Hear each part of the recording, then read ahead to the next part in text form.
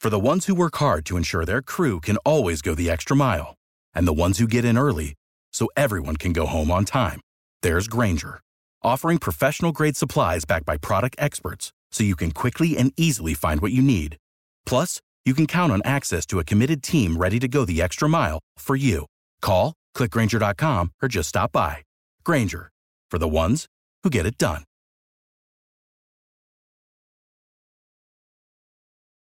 Every team, every topic, everywhere. This is Believe.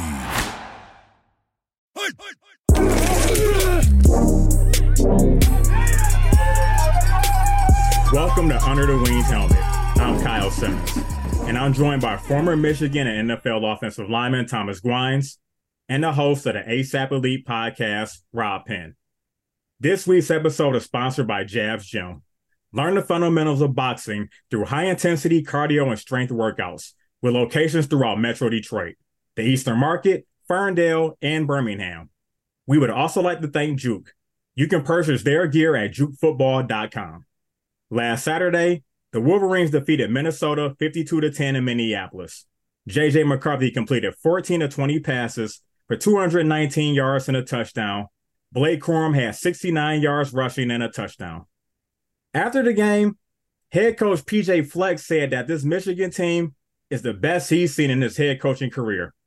So, Thomas, obviously, do you agree with this? But also, how is your feeling about the game? I thought the game overall, I give the team a B+, B- on the effort. I thought we executed. We did some things really well. We still got some things to work on. I think PJ was just expressing some complimentary sentiments, if you will. There's a lot of football left to play. Again, Minnesota is, in my opinion, still struggling a little bit. They're not where they want to be at. So a lot of the stuff in which we're seeing right now, I feel like are things that we should be doing against the competition we have seen thus far. Again, not wanting to use this particular game as the litmus test as far as who we are as a team at this particular point. Still a lot of growing, still a lot of playing left to do. Interested to see. It was actually very cool to see Donovan Edwards kind of get out of his slump a little bit. They got him out into the flats, caught a couple of nice little passes, made some things happen. Again, Blake didn't have 100 yards, but he still is finding a way to find the end zone is super awesome as well. And JJ coming out the backfield with his arm and his legs is still doing some big things, showing a lot of chutzpah, as my Jewish friends would like to say, and finding his way into the end zone. So overall, like I said, a solid performance. B+, A-, still a couple of chinks we need to work out here and there. But again, solid performance. The little brown jug stays in Ann Arbor, and we got the W. Rob, what did you think of last week's game? Well, it was exactly how we thought it would be. And bringing up PJ Fleck, he listened to the show because it seems like we've heard that somewhere, especially when we're talking about that defense. But first of all, let's talk about a stat that no one really discusses, that we don't get a lot of credit for. How about one penalty for 10 yards? Excellent. Disciplined football. There you go. That's what I'm talking about. This may be the best Michigan football team that we've had, at least in our lifespan. I got to say it. The defense putting up 2 clutch touchdowns, but also giving up more than 7 points, which I was kind of disappointed. They let down the whole season. What are we going to do now? The fluke play. Right, definitely that. Fluke bomb over San Francisco. But other than that, man, iconic, legendary, like I say, generational. I think this is our year, fellas. You're using a lot of lofty words right there, Robin. And again, I would love to piggyback it. I'm just not drinking the Kool-Aid fully at this point, just based off of the level of competition in which we played. But again, I'm hoping that everything in what you're saying is correct. We run the table again, 3 times Big Ten champions, get into the playoffs, and hopefully allow us to get past that first game, whoever our opponent may be, and then really allow us to show who we really are on that national stage fully. I'm out here ripping right now, man. I went and got me some special Jim Harbaugh glasses, put my Detroit hat on, and I went and even got him a Fago. You know what I'm saying? Because I'm really into the spirit, bro. This is what I'm talking about. Like you say, My boy Donovan finally getting into it, but Mullins is still running. He's talking that thing. Let me see, what do Mullins have? That's an ex-linebacker, 8 carries, 47 yards. It's not bad. Donovan 4 for 20, so oh no, man. Donovan is turning into more of a third down pass catching back. Yeah, but And let's see there's nothing wrong with that. My thing right now is, can the coaches find creative ways to get him out of the backfield and get him the ball? If Mullins and Blake are doing their thing in between the tackles, great. Now let's give defense one more prong, if you will, to think about as far as our attack goes. When number 7 slides out of the backfield and sits in the flat, we get him dumping the ball, let him do his thing out in space. Yeah, the kids look good, man. JJ, man, I think on that touchdown that he ran on the goal line, when he, hits somebody with a hezzy and bounce it out, bounce outside. Yeah, that was nice, man. For a kid to be able to win, to control the game, what would we say, 14 completions, so he can beat you. He can either beat you with throwing for 14 completions or hitting you with 30. You know what I'm saying? Showing his range and his preparedness or readiness for the next level. Yeah, it's going to be interesting to see, especially at the end of the season, what he decides to do. And,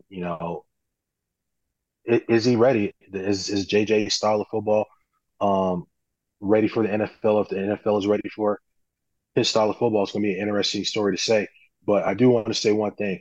I got to give it up to the fat kids up front. We got out there on a couple of screens, saw the big boys run on field, throwing some pretty nice blocks there, getting in the way of some guys, and allowing our ball carriers to do what they needed to do. So, like I said, overall, a solid team win.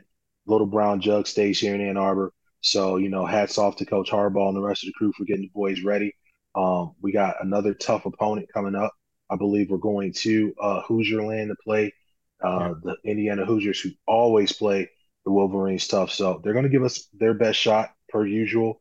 It's just another game that we got to get up for, and I think that we will. I'm not really seeing a whole bunch from the Hoosier side of things that gives me a lot of concern. But again, you never know. We're always going to get these guys the best shot. We got to get ready to punch these guys in the mouth over and over and over and over and over and over again, as Marshawn Lynch would say. I gotta show some love to Harbaugh.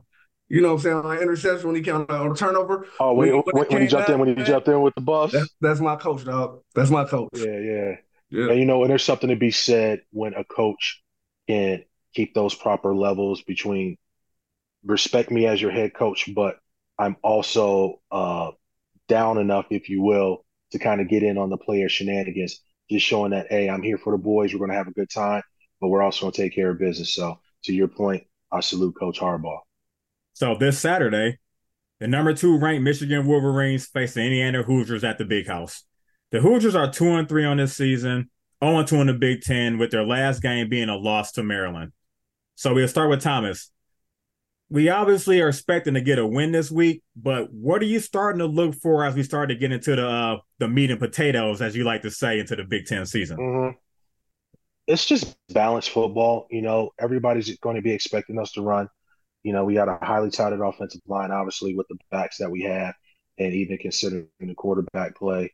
So a balanced attack. They're going to stack the box against the run. Like I've always said, we're going to take the top off. Let's make sure that we're getting tight ends involved in the passing game, maybe some crossing routes. Let those guys get out there in some space, do some things. They picked up some big first downs for us, made some great plays. So continue to feed the guys the ball. And again, we're just going to take what the defense gives us offensively. Defensively, just continue to get home, play smart, sound football.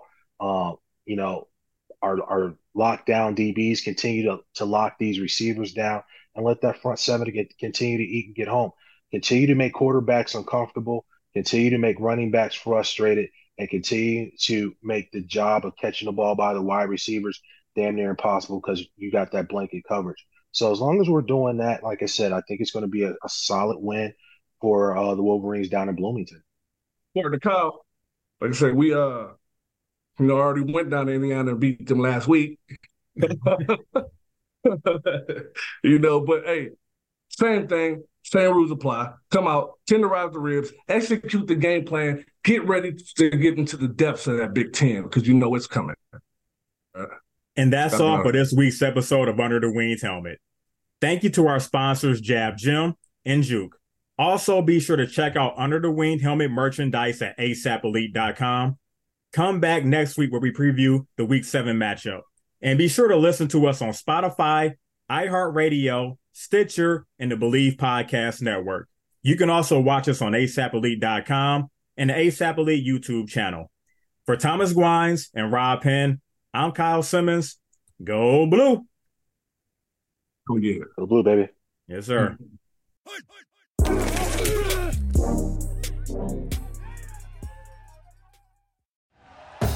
Thank you for listening to Believe. You can show support to your host by subscribing to the show and giving us a 5-star rating on your preferred platform. Check us out at Believe.com and search for BLEAV on YouTube.